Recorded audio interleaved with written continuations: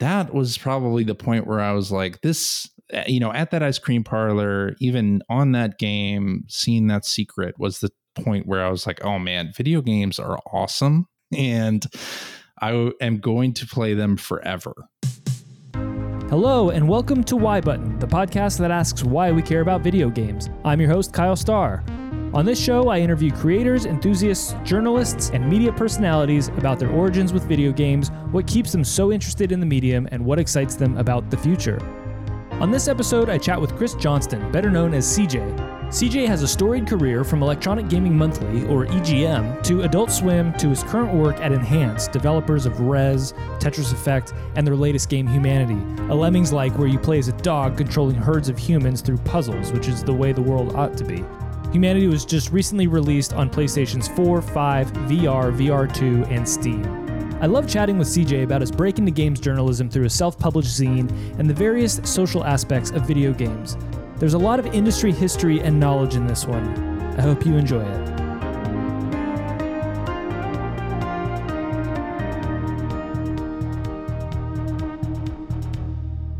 Chris Johnston, CJ, welcome to Y Button. Thank you for having me, Kyle. It's great to be here.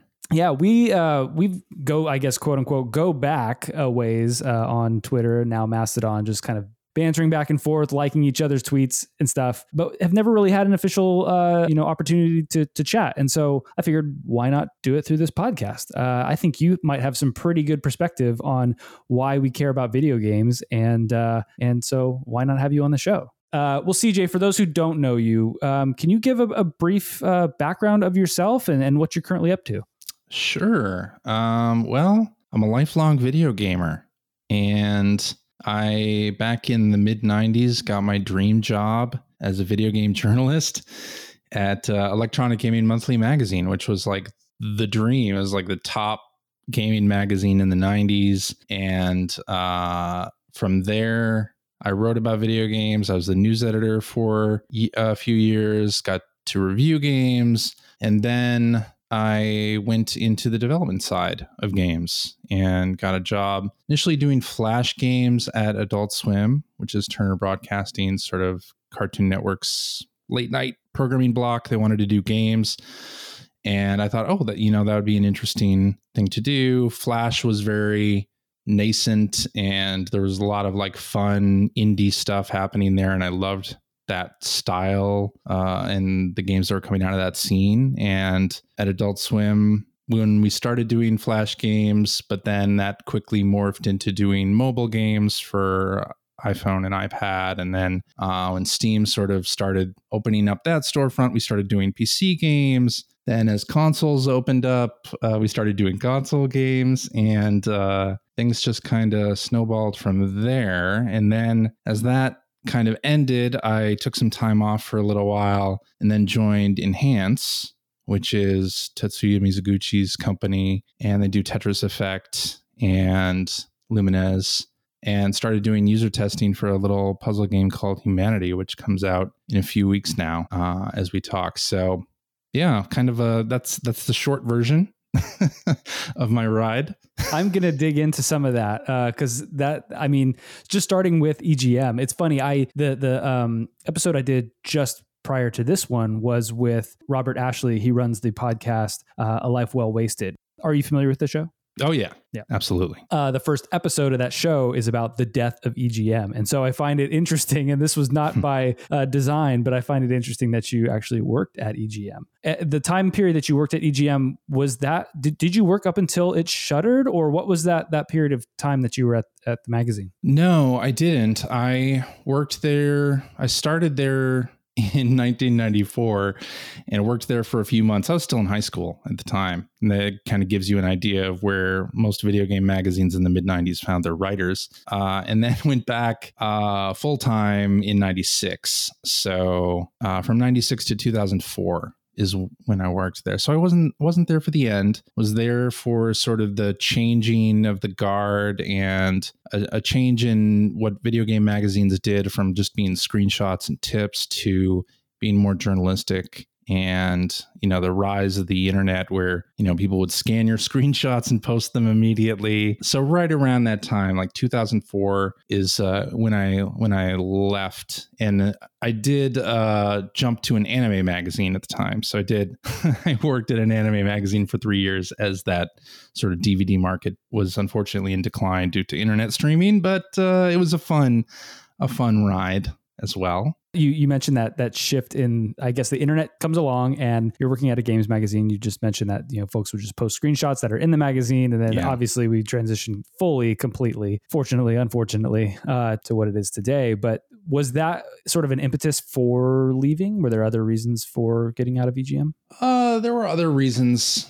I felt burnt out at the time. Like when you are surrounded by games, even though I love video games, even though I've loved video games for a long time, I felt like I kind of done all that I wanted to here. And maybe it was time for a new challenge. So, one of my other passions was anime, and video games and anime go hand in hand a lot of the time. Indeed. And so when that opportunity came up, I jumped at it. Chance to do something totally new. Yeah, I think that's important to note too. You mentioned going to EGM to begin with as a childhood dream. I think a lot of folks who were, or at least in our age range, and there might be a bit of an age gap here, not entirely sure, but I think we're of a generation where gaming magazines were very prevalent to us. And the dream of working at or writing for a magazine, for me, even it extended into the internet as well, like writing for a website, whether it was IGN or Polygon or something like that,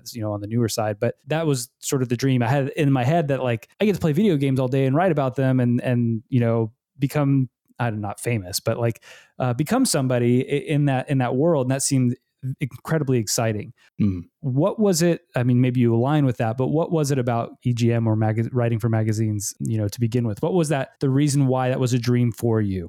Well, I always loved video games and thought, it'd be fun to do that for work, but I am terrible at programming, terrible at math. I can't draw. I'm not an artist or anything. So I thought, like, what could I do in this industry? And I read video game magazines and thought, well, that's a job. Like writing reviews of video games is a thing. So I thought I could do that.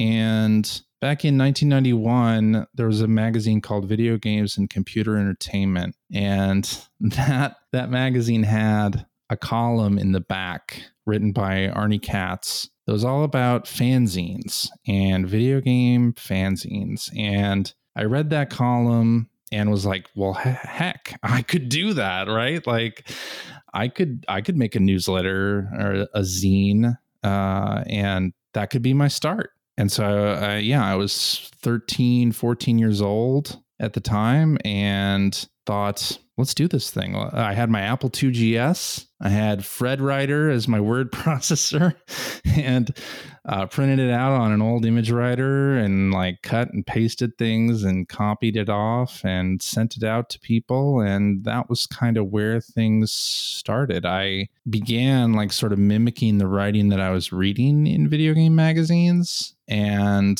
it just kind of went from there. Like I wrote what I thought people would be interested in reading or that I would want to read about it as a fan. And I sent copies of that zine to Arnie Katz and all of the other magazines that were around. So I sent a copy to Steve Harris, who was the editor-in-chief of VGM. I sent one, I think, to GameFan and GamePro as well, just, kind of on a lark. But then EGM was located in the town right next to me growing up. So that was a bit of a lucky break there because they were interested in having me write for them for a while, actually, but I wasn't of working age yet during that time. So you're getting ahead of it, though. You're building that resume, so to speak, I guess.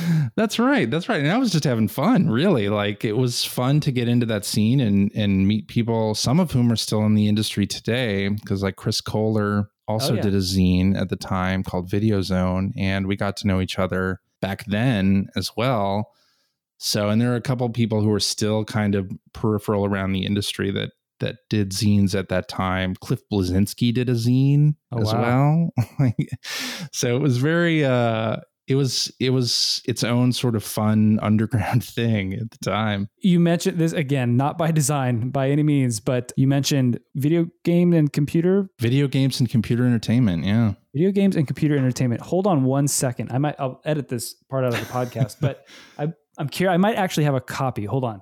Okay. So I subscribe to the Video Game History Foundation. Their subscription service to send you old retro games. And listener, if you, I'll put a link in the show notes, but it's worth checking out. Magazines keep coming up on this show, and I think people ought to check it out. But Game Fan, I swear I had one of the. Oh, there you go. There it is. I do have a video games and computer entertainment magazine. Yeah. Amazing. Do you remember if you had that issue? I'm sure I did. I think if that's pre-91, that was before my sort of eureka moment. But yeah, I definitely had that issue. Are video games getting too gory? From 91. That's hilarious. I didn't look that up when I had Robert on the show, but I had it in the back of my mind, like I might actually have one of those. And then you sort of also mentioned with zines and whatnot, there was when I was talking with Robert, and again, when you hear that episode, if you're listening to the show, we go on a couple tangents about music, and it's funny. The zines were very prevalent in the music world as well, like punk rock world and whatnot. Yeah. And it's funny for you to say that here with games. That's not something I was aware of. Can you describe what that zine was? What was in it? What was it like? Like, what were you actually trying to, other than just your writing and mimicking the writers that you liked? Like, did you have access to exclusive games? Were you just reviewing the stuff that you had on hand to play? Like, what was in some of those zines, and how many of them might have you might have had you put out? The first one I did was called The Bombardier, and it's because I liked that word.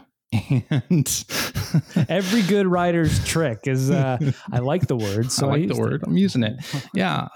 And we had a Japanese bookstore in the area too that I got like an issue of Famitsu from. Famitsu is like their weekly, at the time it was weekly, video game magazine, and I cut pictures out of it and screenshots out of it, and like I said, on the Apple IIgs, using a very simple word processor, just like printed things out, cut, and literally like taped the paragraphs and the images onto a sheet of paper, and then went to wherever had a copy machine, whether it was the Ace Hardware down the street or Kinko's or Office Depot, and copied a few pages off and sent those out. And initially it was just very simplistic stuff. And then like through the sort of zine community, I ended up meeting some other folks in the Chicago area who were also doing the same kind of thing. And we formed a zine called Paradox. And that was still on the Apple IIgs using like a more complex desktop publishing thing, and printed out using like an inkjet printer, and still kind of the same sort of cut and paste kind of thing some of the time. But yeah, it was very low rent.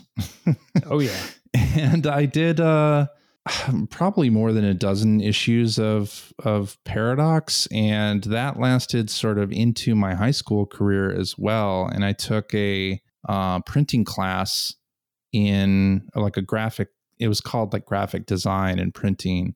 And back then it was like using desktop publishing, but then also we had printing presses in that area of the school where, we'd work on things like dance flyers, or like somebody's running for student council and we'd do posters for them.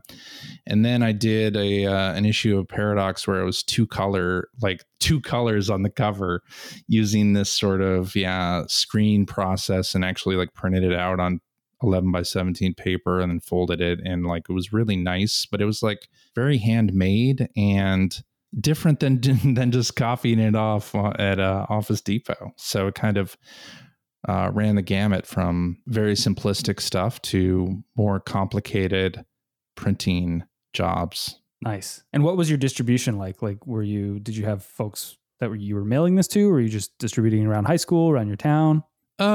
Initially just around the town, and then that video games and computer entertainment column had an address. You could send a self-addressed stamped envelope to this address and get like a list of people who did zines, and you could put yourself on that list as well. So I did that.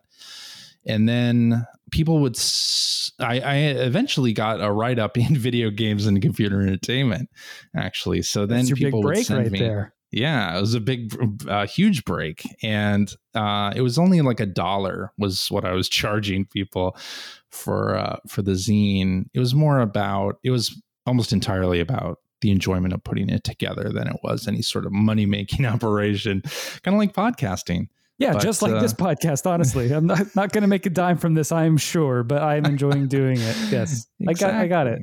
Exactly. And I probably had like a couple hundred subscribers towards the end of it. Yeah.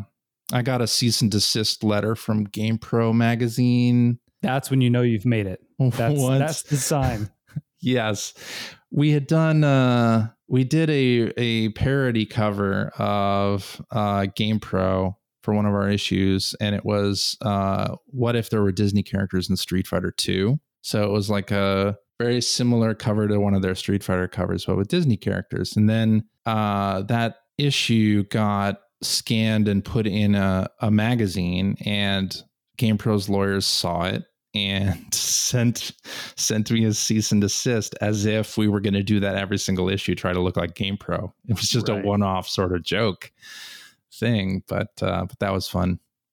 Nice. To fast forward a little bit now, so I am curious about your transition from magazines, from EGM and the anime magazine to actually working at a developer. I mean, You mentioned earlier that you wanted to work in games, but didn't know what angle that would take, and writing seemed like to be the most viable option.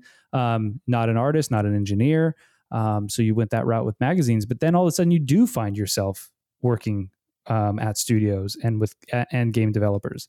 Yeah. In various capacities. We'll talk about that too. I'm curious what that transition was like for you.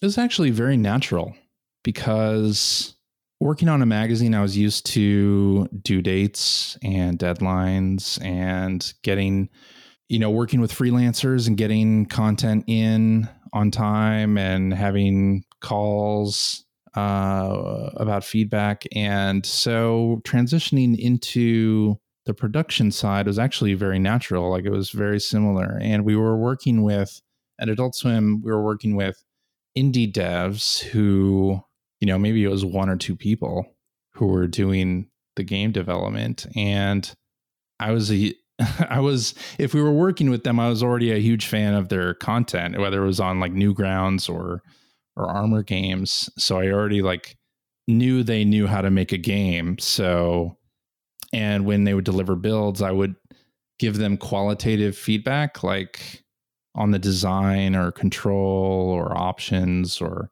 interface, things like that. And it felt like doing a video game review. It felt like what I was doing for the years prior. Like, it didn't feel too different. I was just doing it in a different capacity. So it was actually a very smooth transition.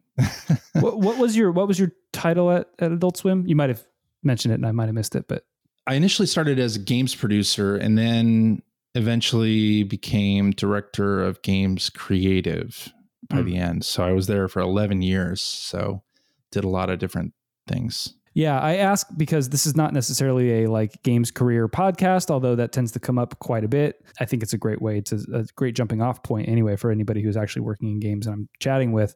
But there are a lot of folks that I think, myself included, I'm just to put it out there, who have always dreamed of working in games, but don't necessarily understand how they would fit working in games other than writing for them. I think that's where a lot of people kind of start and think that writing for a magazine or a website is the only way in. Yeah. So to hear you talk about your, direction in that pivot from, not even pivot, the transition from games writing and into, working at Adult Swim, and that being so closely related is fascinating. Yeah, it wasn't as different as I thought it was going to be, quite honest. But we were starting with Flash games, and I felt like that was like an easy way to start. Like, I don't think the transition would have been as easy if I'd gone from magazine editor to working at Microsoft or working at Nintendo. Like, I think that would have been a much different case.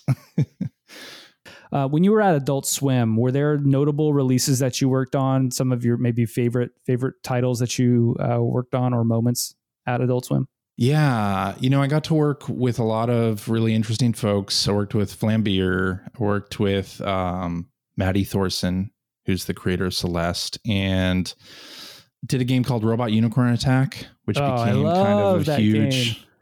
That's with the Erasure soundtrack, right? With the Erasure song, yeah.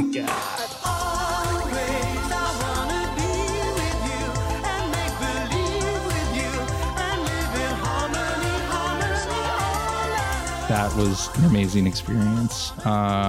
Worked on Amateur Surgeon, was one of the mobile games that we worked on. Did 3 of those. And later on, I got to work with Double Fine, which was also a dream, on a game called Headlander.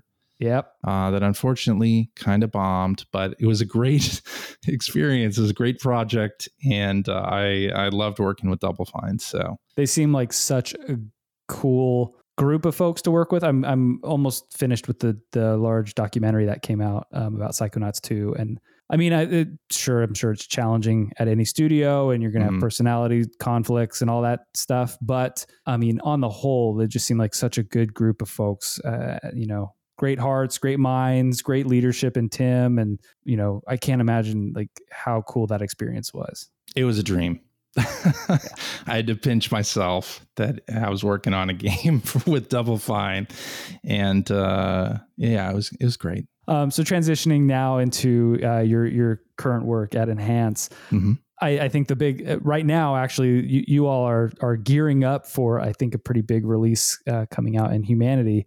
That game looks wild. Now, it's no different than I think any of the other games that Enhance has put out, but sort of like a Lemmings-esque. There's something very dark about it. I can't put my finger on, like just controlling all these mindless people. It's almost has a little bit of like an Inside vibe to it. And the fact that there's just like these, again, mindless folks wandering around. But how have you found your time at Enhance, if you can say? Oh, I love working at Enhance. And this is another, I feel so lucky to have had like so many dream jobs in my career. Like, sometimes I pinch myself, like, I can't believe it that I'm working with such amazing people. And when the Enhance opportunity came up, I jumped at that. I was like, yes, I definitely want to work on whatever you got. Tetris Effect, Luminous, whatever you're doing. I want to be a part of that, because that sounds amazing. And, it's sort of it's a small operation. It's a small shop. It's an indie, really. And I have always enjoyed working with indie developers, and thought this is perfect. Yeah. Did they come calling for you, or did you go after them? They did. They came calling, and they were working on Humanity. And Humanity is an action puzzle game, and it's sort of broken down by stages. And that kind of a game is very difficult to playtest and like get feedback on, because once you've figured out the puzzle, you're no longer a good tester, right? And so they were looking for somebody who could run user tests for Humanity and give feedback. And I jumped at that chance, and ran user testing on Humanity, and like ran people through the game. I've watched dozens of people go through the game and recorded their gameplay and gave feedback, and hopefully it's going to be a better game for all of that. And some of that feedback has certainly influenced the design choices of the development of the game. So I feel lucky. Looking at just the trailers of Humanity, I haven't played any of the demos or anything like that. It actually came up. Christian mentioned it on the first episode of the show as one of the games he's really looking forward to and loved the experience. But it seems like, looking at it, there's an element of, you can play through these puzzles, and then there's also an element of like games creation sandbox type of aspect to it. I imagine, and I don't know if your role is directly associated with QA, but QAing or even working through the user experience of something like that seems like a near impossible feat. I'm having the same sort of anxiety spike when I watched the latest Breath of the Wild 2 trailer, or Breath of the Wild 2, I'm still calling it that, Tears of the Kingdom trailer. Like looking at all the different possibilities and like, how do you survive as a QA tester or anybody who's trying to build this experience? That seems incredibly flexible. Like, can you speak to that a little bit with Humanity and like it being a game that you can actually build yourself or manipulate? Yeah. And I want to say, yeah, it's really hard. Harder than I think the development team even imagined. You know, a lot of that stuff was sort of going on before I joined the company, but they created like the user generated content piece of it, stage creator piece of it, were the tools they were using to build levels themselves. So they sort of had something there, the framework of something.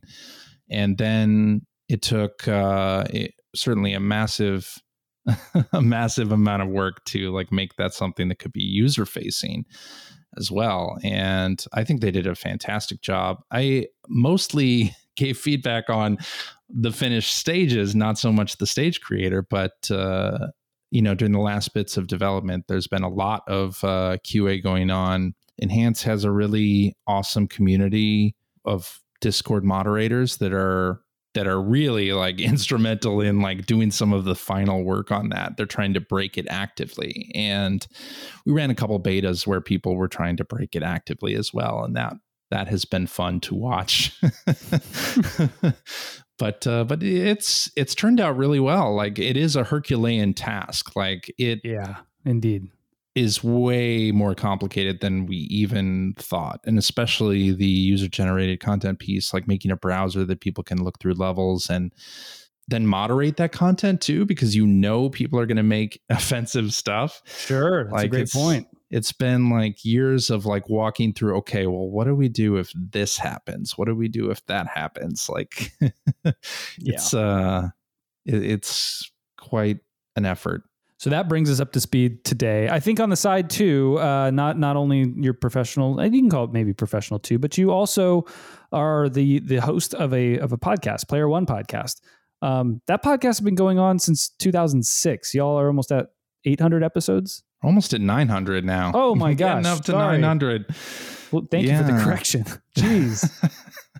850 something at this point. Yeah. Have you been on that show the whole time? Did you start it? I started it, yeah. Wow. I started it with another guy from EGM, Greg Stewart.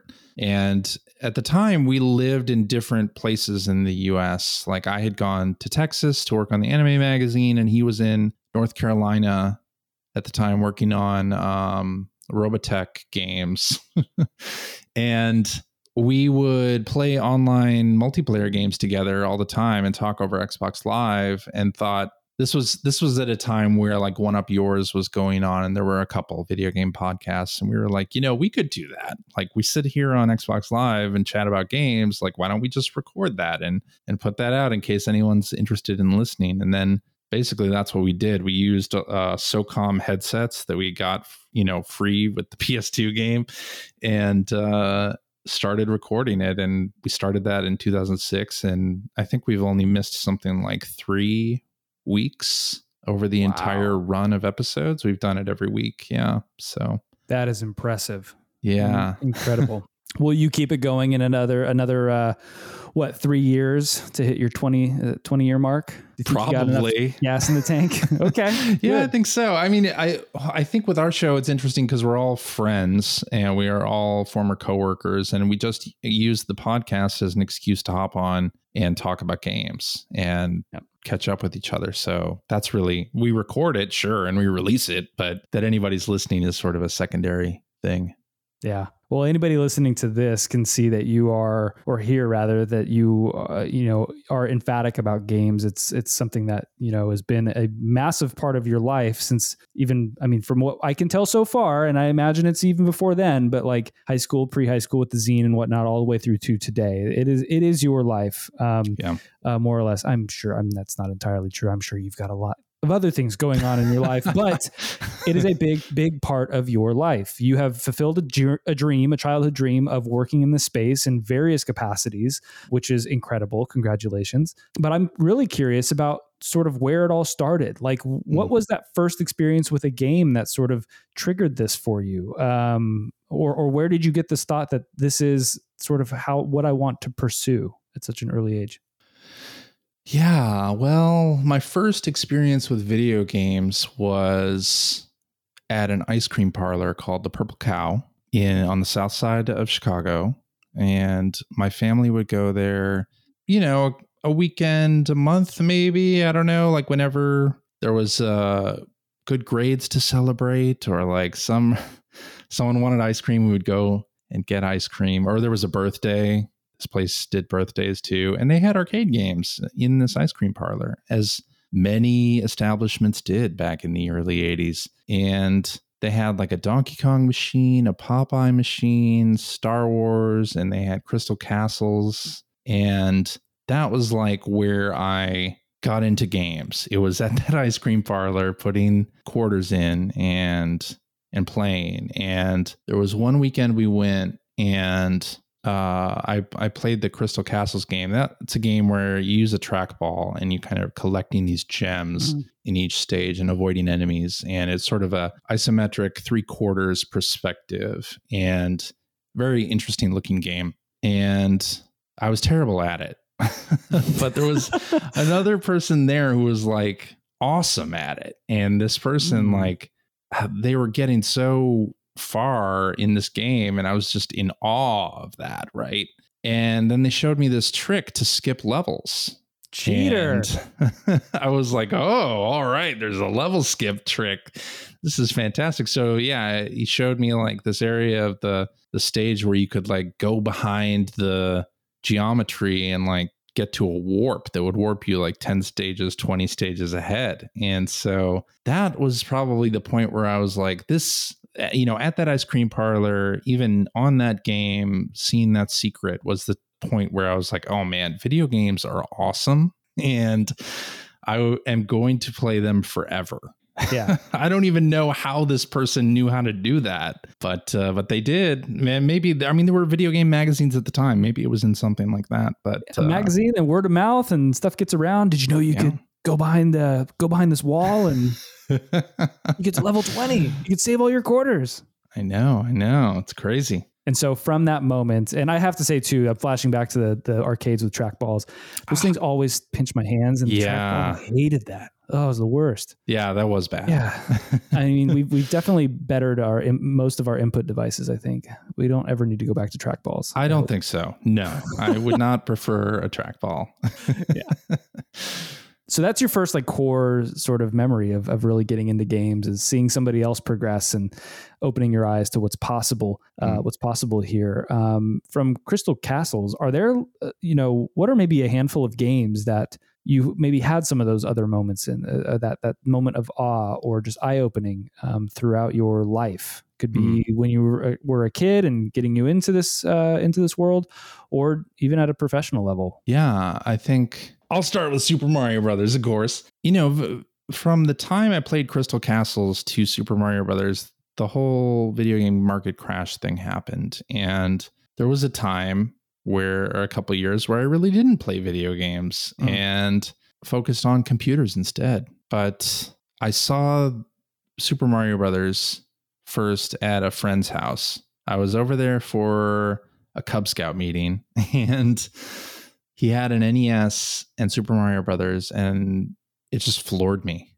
Like, I couldn't believe the graphic fidelity of the game and just the style of the game, and everything about it just wowed me. And that was the point where, I started begging my parents for an NES, and luckily they didn't hold out for long, but it was hard to find initially. And yeah, that was the point where it's like, oh my gosh, video games are back, right? Like, there was the crash that happened. I hadn't been playing anything, and then now video games are back. So I want to get back into them as much as possible, because the graphics looked better than anything on computer. Like, forget these graphic adventures, King's Quest games. Like, I'd much rather play Mario. So that was a big one.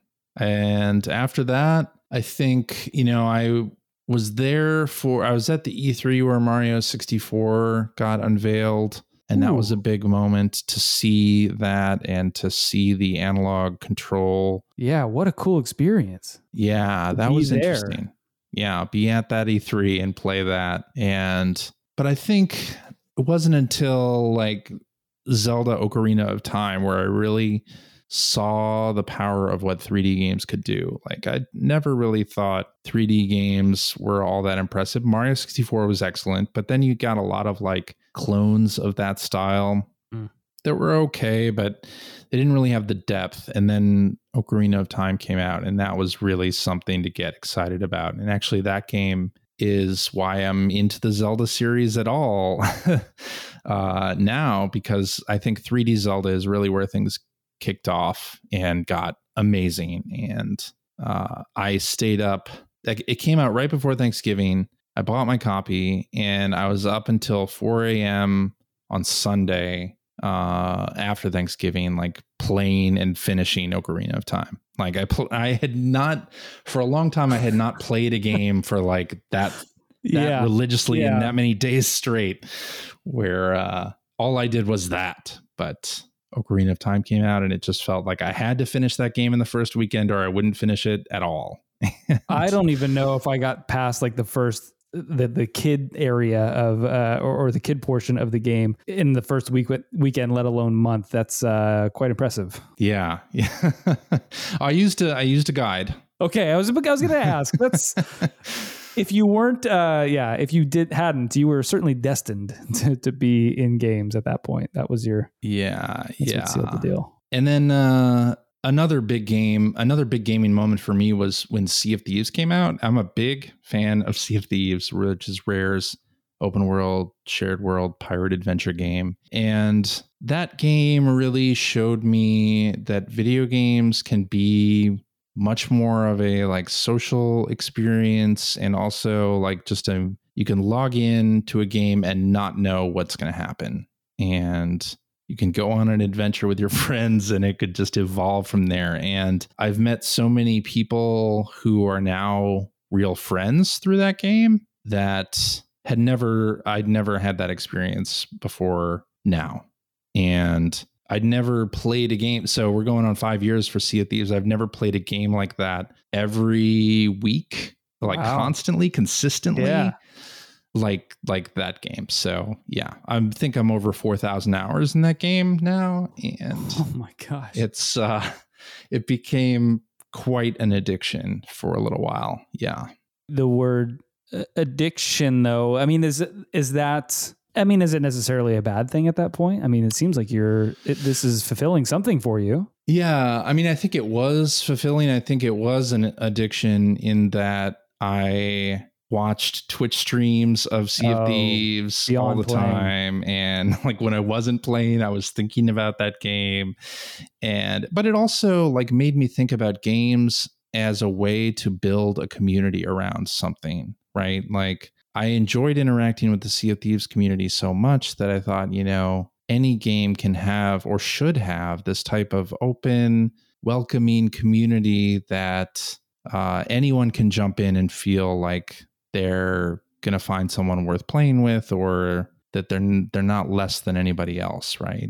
And there are a lot of like first-person shooters, a lot of competitive multiplayer games that don't have that feeling. And I felt like here's a game that's doing this. Like, why don't other games do that? Like, I'd love to join the community for another game that I'm totally into that gives me that same feeling. So even like working on Humanity, and that has a user-generated content piece, like I am trying to advocate for building that kind of community around Humanity. And can we attract a type of player who will create levels or even just play levels that'll come back and, find something about the enhanced Discord community that they really enjoy and like find a place where they feel like they're welcomed. So yeah, I was going to ask that about Humanity. I mean, that seems like the user-generated content I don't know if you would call it a game, not games as service, but like a live service type of game. But you have that sort of community that's around like, hey, you all build these things and let other players play them. And you saw that with like Mario Maker and whatnot. And some of those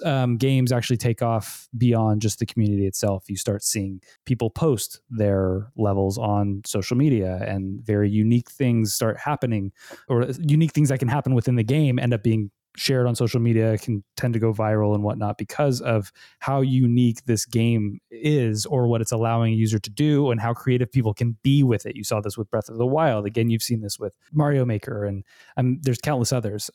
Is there any part of you all at Enhance that are hoping that might be something that happens, or is there a social aspect to this, like social sharing, or is it all within the game itself? Absolutely. I mean, there is some social sharing that's going to happen within our Discord server, and we're trying to figure out how to make it work outside of that too. You do get a stage ID for something that you create that can be shared on social media, but we are thinking of like ways to make that even easier and like give you a thumbnail graphic of your stage and things like that. But got it. It's turned out harder than you'd think to make that kind of thing happen. Like, and there are a lot of user generated content games that don't have that. And I understand why now, because it's difficult and there's no sort of out of the box, this is how you do this thing to, use as a template. So we're trying things and seeing what works. And I do hope we did a demo in March, at the beginning of March, and had an amazing amount of community creations. Just like I wasn't sure like how many people would really get into it, but we were really surprised at how many folks did and what kind of levels they ended up creating, some of which used mechanics we didn't expect and didn't even know were possible. So like that kind of thing I'm really excited about. And I am hoping, fingers crossed, that we are able to nurture a community of people who want to come back all the time and create levels, play levels, and talk about the game. Like that's the dream for me. So going just quick review of the games that you shared, those moments of awe, those eye-opening games for you. I'm counting Crystal Castles in there because I feel like that's where it all started. Mario 1, possibly Mario 64, but more so Ocarina of Time for 3D games, and then Sea of Thieves. And I think all of these there's a different sort of appeal to each one of these. Crystal Castles being the moment that you saw what was maybe possible within games, that it's not just that linear experience, that something else can be happening here, and seeing somebody else progress in the game.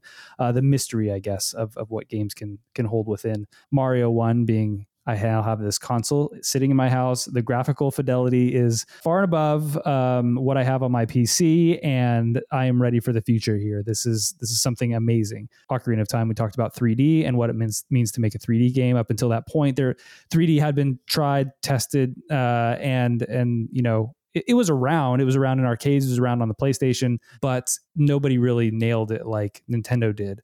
It's actually interesting to hear you say Ocarina is the model rather than Mario. I kind of think it the other way around, but to each his own. And then Sea of Thieves being community. So with all of these, there's not one specific thing that really I think you are speaking to as a reason for your enthusiasm, love, passion of games, unless you can tell me what that thing is there a through line that you see throughout all of this? Is there a reason why this is so, you get so excited about this stuff? There's absolutely a through line. And I think it is the social currency of games, like talking about games with other people, like that person who showed me that trick in Crystal Castles, like, and watching somebody else play an arcade game at Chuck E. Cheese, and looking at the hint book for Ocarina of Time and like talking about that with coworkers and with people on the internet. And then, a game like Sea of Thieves, where I've met people in real life now that I would call my real friends. And I think it's all social, having seen Super Mario Brothers at my friend's house and trading codes back and forth and talking about the Minus World, and here's the code to Mike Tyson with my schoolmates. And like, to me, video games are not only sort of an outlet for escaping reality, but enhancing reality and, having a social experience. I'm glad you say that. And I think that's may not be a surprise to folks who, are very passionate about games and follow the industry and play a lot. But I think outside of those walls, a lot of people still see games as a very solitary, isolated experience. Even if it's multiplayer and whatnot, you're sitting in your room or, wherever, hunkered down in front of a TV or a computer, monitor or something like that. I think you're right. There is so much more to this, that it carries a conversation. Everything you just said aligns very closely with my own experience. I mean, it was the fun of sharing your experience on the schoolyard. It was talking about that at your job with your coworkers who might also be playing the same games that you are, and sharing that enthusiasm there. And then also you have communities on Twitter or Discord or Mastodon or whatever who are sharing their enthusiasm, or, oh my gosh, look at this cool thing I did, or did you know you could do this? Or now there's just so many games that it's people talking about these experiences that you may never have, but you get a chance to watch and see and go, wow, that looks like a really cool experience. I don't have the time in my life to maybe play that game but it's there and that looks like a very cool, novel thing. And you can take from that and apply it to maybe other experiences or creative endeavors in your world too. So I think that's a great reason. The social aspect of games is certainly there. It is far from, I think, a very solitary experience. It can be, as you said, an escape, but I think there underneath that it generates such a much larger conversation, and now a conversation that permeates into film and TV and all kinds of stuff. I mean, not just making shows about games, but you hear, I don't know if you watch Ted Lasso, but in Ted Lasso, they dropped a nod to Breath of the Wild, and and Wario. There's a couple different video game references there. It's on Saturday Night Live, and Pedro Pascal, as Mario or whatever it is. There's just all kinds of narrative. And I think a lot of that too is probably, it's just a medium that we grew up with. And now it's permeating other lives as that generation gets older and is working in these professional capacities. It's obviously there, but it is part of our social fabric, I think, at this point. Yeah, I think so. And I feel like I'm lucky in that my parents encouraged me to play games. Like they limited my screen time, but they thought it was, a hobby. They had hobbies. I have video games as a hobby. So they never discouraged me from playing. And, when I started working with other people who play video games, there was definitely no discouragement that I should stop playing games.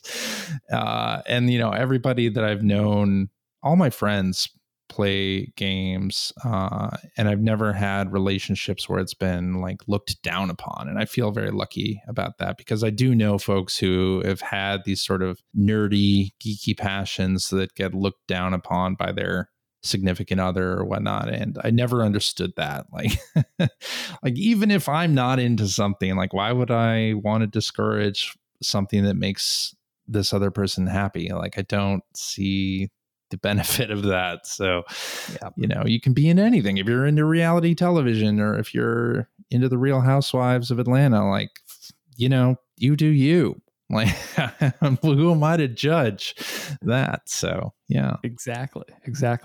Are you excited about anything in the future, like the future of games? Is there something that you're thinking about? Maybe it's this social aspect we're talking about here, but I guess the question is, what excites you about the future of video games? Yeah, it's funny. Like I always look at, whenever there's a generation shift, you get the people who are like, oh man, games are never going to look better than this. And I feel like I have been through enough of those generational shifts where I don't think I have ever said that, actually, because I always know that, yes, it's going to look better than this. Like PlayStation 5 looks great now. It is going to look like there is going to come a time, probably not far off, where things look better. And I can't wait for that time. Like I am excited about that time where things continue to look better and better and better. And, back in the day, we would play these games and it would be our imaginations like filling in the gaps for why things don't look realistic. And things have just gotten more and more realistic looking. And, we have VR now, and which I love. Now that VR is of a high enough frame rate where I don't get motion sickness playing, it's fantastic. But I'm what I'm excited about in games is just seeing that progression. Like, how far can we go with things? And, video games for me are all about being able to experience something that I would never do in real life. And, whether that's be a pirate or whether that's in like a social deduction game or, maybe I'm in an RPG, like playing something or, survival horror type of thing, something I would never actually want to be involved with in real life. Right. A little bit of having a safe that space experience, right? Yeah. Like, I love that for games. It can be such a emotional experience as well. Like, you can have games that make you feel a certain way and you can have a connection with them in ways you don't have with other mediums. And I think that's probably what excites me the most about games and just for the future of games. It's great. Is there, other than humanity, are there games you're looking forward to? I try to not look too far into the future. Like, I like to be surprised by by games that I don't even know are coming out. But I'm excited about like Spider-Man 2, and I think that'll be fantastic. I'm looking forward to Tears of the Kingdom in a big, big way as well. In part because of all of the sort of ways that you can freestyle and create your own vehicles and weapons and things. Like, I think that's great. And even though I'm not the type of person that loves crafting or cooking in a game, like you say, right, crafting or building to me, and I'm like, I'm out. Yep. Forget it. Base building, not interested. But there's something about this sort of, I'm running around Hyrule and I'm making these weapons out of two things, like, that excites me in ways that other crafting games don't. So yeah, Breath of the Wild, well, Tears of the Kingdom and Spider-Man 2 are probably the biggest name things, but I'm sure there's going to be a lot of little indie projects that come out that I'm going to be interested in too. It's never ending. There's just so much just keeps coming around. I need to play. Everybody's talking about Dredge right now, and I haven't touched it. That's like Dredge. The big thing. I've gotten to a point now where I'm like, I'm just going to wait to see like what is popping off. I can watch all these trailers and see all the new stuff that's coming. That's great. To your point, like, but looking too far ahead, I don't know what's going to be worth my time or while. And at some point it's like, I'm just going to wait to see what everybody's talking about. And then I'll jump on the bandwagon. Like, no harm doing that. Absolutely. Yeah. Or use like Game Pass or PlayStation Plus, like what's new on there, and play that. Like, I like to play all types of games except for sports games. I loved the arcade sports games of the late 90s and early 2000s, but since everything's gone more simulation, I've kind of dropped out of that. But I find I'm an omnivorous gamer. I'll just play everything, and I don't finish a lot of games, but I still love playing whatever is coming out. So like, I have so many games up in the air, like Hi-Fi Rush and Dead Space, and Dredge is another one that I'm going through. And I just started the Final Fantasy Pixel remasters, and there's all these games, and then Tears of the Kingdom's coming out, and you have Advance Wars, Reboot Camp, and all this stuff. Is just like, I can't believe how many games we have and how many of different genres and made for different types of players that we have. I think it's truly a golden age of gaming. Like, I know a lot of people are down on live service games and all that, but I think we are living in an amazing time for games. There's just so much choice and so many good entries in all types of genres. And so many places to play too. That's another theme that comes up on the show quite a bit, is the prevalence of, we all have a phone in our pocket, and there's just so much there. There's so much good stuff, whether you're into mobile gaming, quote unquote, or not. Like, there are amazing experiences on there. It's not just, Angry Birds and Candy Crush. It's, playing Florence or Sword and Sorcery, or, you name it. There's a game that got me through when my daughter came. There's endless nights of just every 2 hours I'd get up with her and feed her and rock her to sleep and all that sort of stuff. And now I'm forgetting Loco Looper is a game that it's just a simple puzzle game, but is stitching together like a train track that would be a perfect loop. Basically, it starts simple and then it gets incredibly difficult. It's a very it's a very good game. But again, there's just so much out there and in so many places you can play. No longer do we have to make a trip to the arcade, right? And hope we have enough quarters to get us through an hour. I love it. I really love it. I think, yeah, there's no better time for games. Like on EGM, we did like a couple different covers where it's like, there's too many games. And I look at that and it's like, you fast forward to now and there's really now we have too many games. Yes. Like 98 was a great time for games. Like some of those years were great, but man, we are just like spoiled for choice on any platform, anywhere you want to play. There's so much stuff. I think we're lucky. Yep. On that note, unless there's anything else you want to bring up before we close out, I think that's a very positive place to end this episode. CJ, where can people find you if they want more CJ in their life, and what should they be looking out for in terms of I guess Humanity, which is your big project right now? Yeah. Well, you can find me at SuperPack on Twitter, and I'm also at SuperPack on Mastodon.social.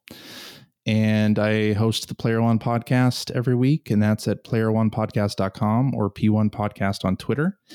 And Enhance is Enhance _EXP on Twitter. And then the Humanity account is Humanity Game.